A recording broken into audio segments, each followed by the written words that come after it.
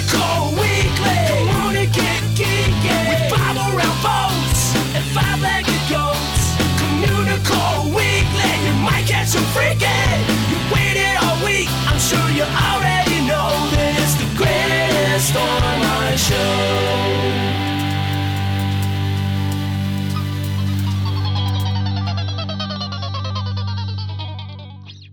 Hello, and welcome to Communicore Weekly. I'm George. And I'm Jeff.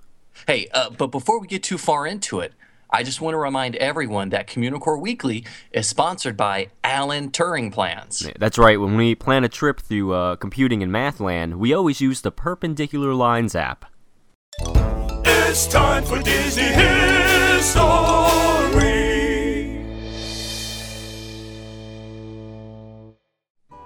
Now, Jeff, 4 out of 5 Disney historians will agree that Walt's love for steam trains was one of the motivating factors that actually led to Disneyland. Well, who's that fifth one that doesn't agree? Oh, we can't say his name. Remember the legal dispute we got into? Oh, that's right. Okay. Exactly. Well, trains were a huge part of his life growing up in the great Midwest. And it was one of his first jobs. He was a news butcher during his teen years. And when Walt first started thinking about a theme park, a steam train was always part of his plans.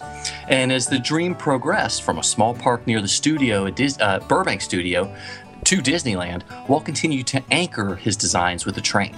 Now, if you're writing anything about Walt, it's in trains, it'd be hard not to mention the Carrollwood Pacific Railroad. Yep. When Walt moved his family to the Homely Hills neighborhood in 1949, he realized he had a lot of land in the backyard to create his own railroad. So, with the help of Roger Broggie, who is also known as the first Imagineer, Walt constructed over 2,600 feet of track and a 1/8 scale engine with several cars. He called it the Lily Bell in honor of his wife, Lillian, which was pretty nice of him, I think. I think so. I hope she got to ride for free. Yeah, I would hope. I mean, if she paid for it. Unless he charged, yeah, otherwise. Well. But after a derailment and there was an injury to a young person, Walt had Roger store the engine back at the studio, and the Carrollwood Pacific stopped running in 1953. And while the initial plans for Disney World began to take shape after Walt's passing, his older brother Roy wanted to remain true to his brother's dreams as the organization as they could. As Walt has been off-quoted, he never wanted to do sequels. So there's always a lot of discussion as to what kind of theme park would have actually developed if Walt had lived a few years longer. In the master plans for Walt Disney World, there's always been a theme park in the northern part near Bay Lake. And at the Destination D 40 Years of Adventure event at Walt Disney World in May of 2011, Tony Baxter commented on some of the attractions that never were. And with archivist Stephen Vagnini, Tony shared some concept artwork from the late 60s that showed a Magic Kingdom with a few different attractions. And when the ideas were presented to Roy, he sort of impressed upon the Imagineers that he wanted to honor his brother's ideas that were obviously so successful at Disneyland. Now, the name Roger Broggie is synonymous with railroads at Disney. When the Vacation Kingdom of the World was beginning to take shape, Roger found himself in charge of designing pretty much the transportation systems that were going there, a similar job that he had at Disneyland. Now, he spent some time in Florida, and he found that the Florida property could rise up to 2%, which would require a stronger engine than the ones that were used at Disneyland. Roger wanted to take a trip to Mexico to look at some old Baldwins, and he invited Al Vilmer, I think his name was, the railroad builder for Disneyland, to come with him. Now, one of Roger's regrets about this trip that he was not able to bring the landscaper, Tony, can't say his last name. Sepulveda? Sepulveda? Sure, we'll go with that. Sure, we'll try that one. He was bilingual, and obviously I am not. But Broggie and Vilmer, they landed in Yucatan on May 6, 1969. And the Mexican government was selling their steam engines since they were converting to diesel engines at the time. Yeah, and the first two engines that Broggie and Vilmer picked out were numbers 274 and 275. And I've got to look at my notes for these numbers. And the engines, not the Avengers, the engines would eventually become the Walter E. Disney and the Roger E. Broggie. Both engines were R440s. And were made by the Baldwin Locomotive Works, and they originally were shipped to the Yucatan in May 1925. Now, the railroad engines are classified by their wheel arrangement.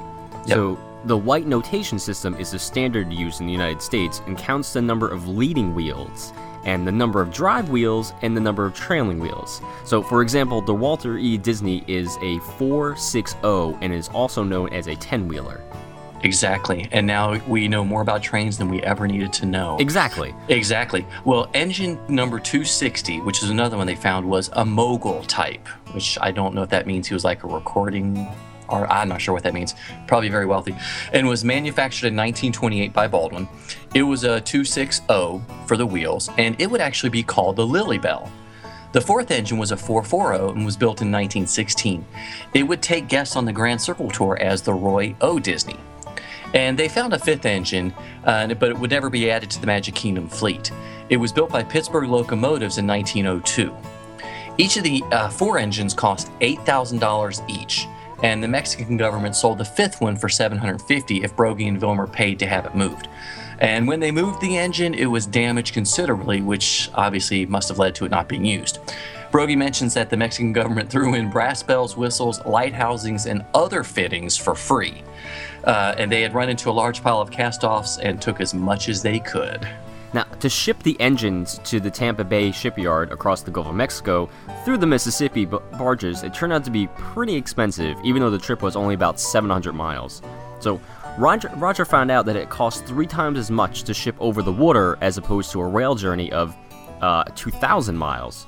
So they had 2 shotgun-armed guards who rode with the train until it reached the border. When the engines finally reached their destination at the Tampa Ship Repair and Dry Dock Company, they were put under the care of Roger Britton, a machinist who would eventually become the roundhouse foreman at Walt Disney World. And it's Bob Harper, right? Yep. Yeah, Harper. Bob Harper, who known Disney in California through the model railroading. He was hired as the project engineer, and he found himself working for the transportation superintendent, Earl Vilmer. And the Imagineers designed the 20 excursion cars after the Retlaw 1, which is Walter backwards. Pretty smart. Ooh, snazzy. Would have guessed it. Yeah. And they were the original passenger car. It was the original passenger car at Disneyland. The cars were built from scratch at the Tampa shipyard and were designed to load much quicker and easier than the Disneyland counterparts. The excursion cars resemble the Narragansett. Try that one real fast. That's a big word. Yeah. Narragansett-style coaches from Disneyland. They're 40 feet long with 15 benches and can carry 75 passengers. Now, the steam trains were the very first attraction that were completed for the Magic Kingdom. The Lily Bell was the first engine completed and delivered to the park. So Walter E. Disney, the Lily Bell, and the Roger E. Broggie were all in service on October 1st, 1971 when the park opened. The Roy O. Disney started on December 1st, 1971, and the Ward Kimball began service on March 1st, 1997. He's a nerd, he's a geek, but we all like to hear him speak. So listen up to the words from his speech. It's George's Book of the Week. A new book has just been released. Well, it's been in the parks for a while, but it's just been released on Amazon and other second-hand booksellers. It's The Poster Art of Disney Parks by Vanessa Hunt and Danny Handke, which I hope I'm saying his name right. And this is a large-scale 11 by 14 book that has had the internet completely abuzz since it was announced probably about 4 or 5 months ago. Everybody's been raving about it and talking about it. Don't know if it's going to be fantastic or not. And I got my copy last week and blew through it really quickly. And all I can say is the book is fantastic and Disney did a great job with it. Any initial thoughts, Jeff? First, when I got it in the mail, I didn't want to touch it. I wanted to put gloves on first because it just looks gorgeous. I mean, it collects all your favorite posters from all your favorite Disney parks, and a lot of them are like full-page spreads. The color is gorgeous. I mean, I was absolutely blown away by how much work went into making this book, and it looks fantastic. It looks great. Yes, it does. I was really surprised because I didn't know what to expect. You know, Disney's it's been hit or miss with some of their books lately. And this one is beautiful. It's phenomenal. They've divided it up. The very first chapter sort of talks about the posters, how they came about, some of the original artists that worked on them that influenced them with their design and their style. And then in the production process. The posters used to be screen printed, almost like a silk screen. And each color was a separate layer and had to be plotted out and planned and printed in a specific order. Like they would do one color, then run it through with another color. So this could take literally hundreds of hours to design these and create these, and each poster could cost up to $42,000 a piece. So, I mean, these are amazing pieces of artwork. After that, it's got there's 9 chapters total. And so after the first one, you do have 8 chapters that cover all the Magic Kingdom-style lands, and then you have 1 chapter devoted to Tokyo Disney Sea and Disney California Adventure. Yeah, and it was cool to see some of those posters, because we don't see those posters a lot, because we don't go to those parks a lot, because we're on the East Coast as opposed to the West Coast. We don't need to tell them that. Well, I mean, yeah, that's true. I mean, we're jet setters. We're we got time travel. Remember from the previous episode, we do the time travel. I've been to Disneyland Mars, so that's perfect. Eat that, that's guys. Perfect. Those posters are awesome. But yeah, a lot of my favorite posters are in this book. Of course, obviously, my favorite was the full page spread of the Flying Saucers poster with a little blurb from Rolly about the creation of it, which was pretty cool too. But like you were saying before about the silk screening process, I like how they broke it up on that one page for the monorail poster for Walt Disney World, and you can see how the colors went in, like which one was first, which one was second, which one was third, and how it just came along. And it was an amazing process to me, and that just blew my mind.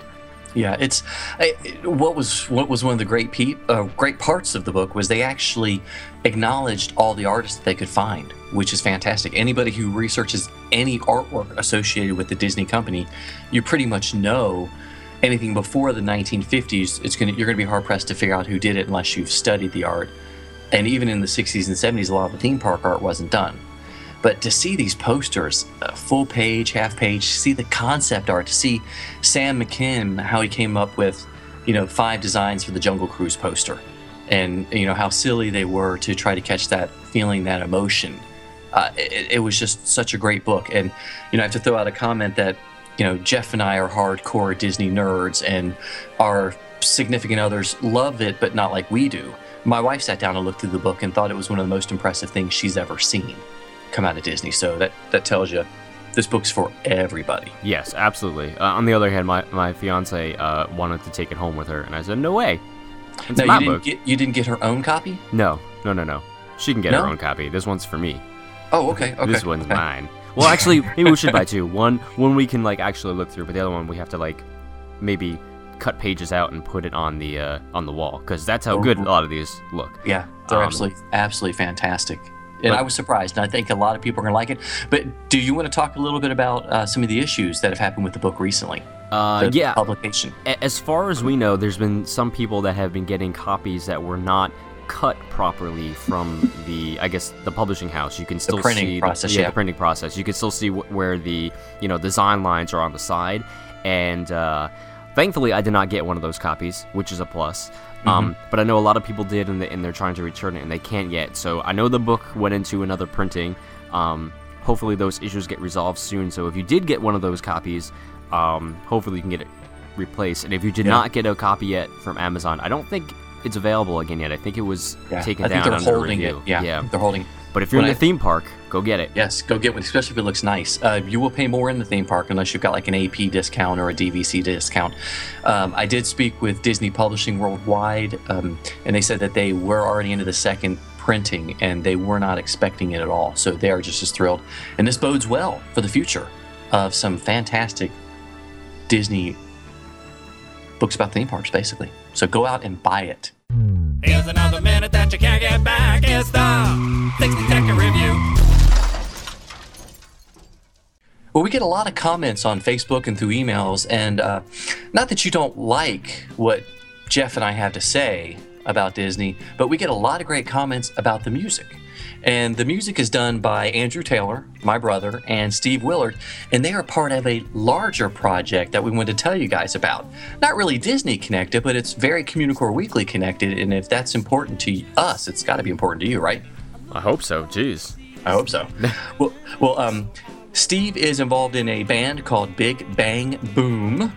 Awesome. Say it, Big Bang Boom. Big Bang Boom. With 2 other members, Chuck Folds and Eddie Walker, and they play all around North Carolina, and they just put together their first CD. And what's important is my brother Andrew did help them produce it, so it moves on a little bit. And Steve, you've had Steve, this is Jeff. Whoa. Sorry. Hello. Jeff, hey, got excited there. Sure, I'll pretend to be Steve. You'll pretend to be Steve? Purposes. Okay. Sure, go ahead, ask me questions about the CD. CD. A little more Southern. Okay. because he talks kind of Southern. So, see what I can do. Well, yeah. Well, Jeff, what did you think about the CD? Because I know you've heard it. I think the CD is fantastic. Obviously, I love the music from Communicore Weekly, so Yes. There's a lot of similar vibes to it. They do a really good job at different musical styles in pretty much all their songs. And the best thing about it is that the CD, while meant for kids, it's Yes. also it's kind of like Phineas and Ferb in a way, where it's meant for kids, but the adults can enjoy it at the same time. So Yes. I find myself singing along to the words in the car because they're catchy songs. They're good stuff. I mean, these guys are talented, and I really think that other people should be listening to them as well. Not just the Communicore Weekly songs, but the Big Bang Boom songs, because Exactly. it's awesome. Yeah, and a little background, all three of the guys have been involved in the North Carolina music scene for about 20 years. And, Jeff mentioned it sort of started off as a project for kids, but they've done such a great job of putting a really great, almost alternative rock sound to it that the adults have just as much as fun listening to the music as well. Because the music is very, very grown up. And just the lyrics might be a little silly, but that's okay. That's okay. We've got a little snippet of their first official video for the song "Make Me," and Jeff, roll it.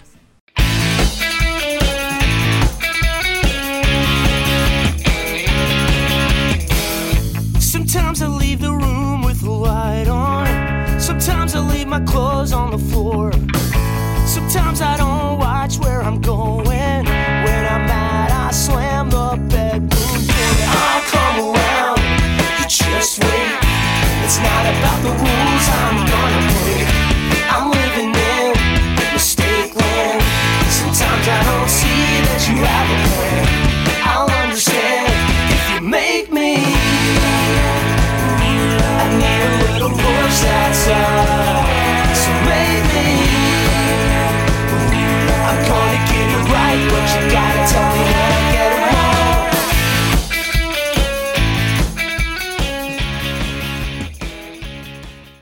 So, as you can see, these guys are pretty talented. They're fantastic. I love the song. I love the video. And you should check them out at facebook.com/BigBangBoomBand. And you can get links to their website, to how to buy the CD there. You can hear some more samples from it. It's great. You guys should really check it out. Yes, and you need to listen to it and buy the CD before the Communicore Weekly live show, because Steve and Andrew are going to be there. And I've heard a small rumor that they might cry if people don't buy the CD and don't tell them how awesome they are. Yeah. We have to feed their ego sometimes too, so. Sometimes. So they work for free, right? Yeah. Oh, we're not supposed to tell them that. No. Yes. Maybe we should go to the next segment. Okay. Sometimes you might see it, sometimes you don't. Hey, look, what's that? It's a five-legged goat. So as you cross the recreation of the Pont des Arts Bridge between the UK and the French pavilions, there's a small detail that relates directly to the actual bridge from Paris. Yeah, the Le Pont des Arts is a historic bridge on the Seine River. It was rebuilt in the 1980s after having stood for almost 200 years. And besides being a tourist destination, it's often used for picnics, it's used by the artists due to its location and point of view, and for art displays. Now, as you cross the channel from the UK to France, you will notice a tableau on your right. The portrait left by an artist frames the view of the World Traveler Shop at the International Gateway. I almost got you to put a bunch of foreign words in there this time. Almost, not quite though. Almost, I tried. Well, anyways, thanks so much for watching us. Yeah, be sure to leave us a comment here on YouTube, or rate us on iTunes if you're listening to the podcast version. Yes, because we love that. We love that so much. And please email us at communicoreweekly@gmail.com. Just tell us anything you want to, what the weather's like, what's the latest book you've read, what's your favorite song. Well, recommendations for other subjects to cover. Oh, that's true. That's true. You can also like us on Facebook at facebook.com/Communicore Weekly, because we're always posting fun stuff there during the week. Yep. Lots of pictures and some comments. And speaking of comments, a great way to get in touch with us is by talking to us and following us on Twitter. I am at Imaginerding, and he's at Jeff Heimbuck. And we mentioned before, we let the snark flow a little bit more on Twitter, which is fun. Yes, we do. Yes, we do. Well, I'm George. And I'm Jeff. And we're from Mice Chat. Thanks so much for watching. We'll see you next time on Communicore Weekly.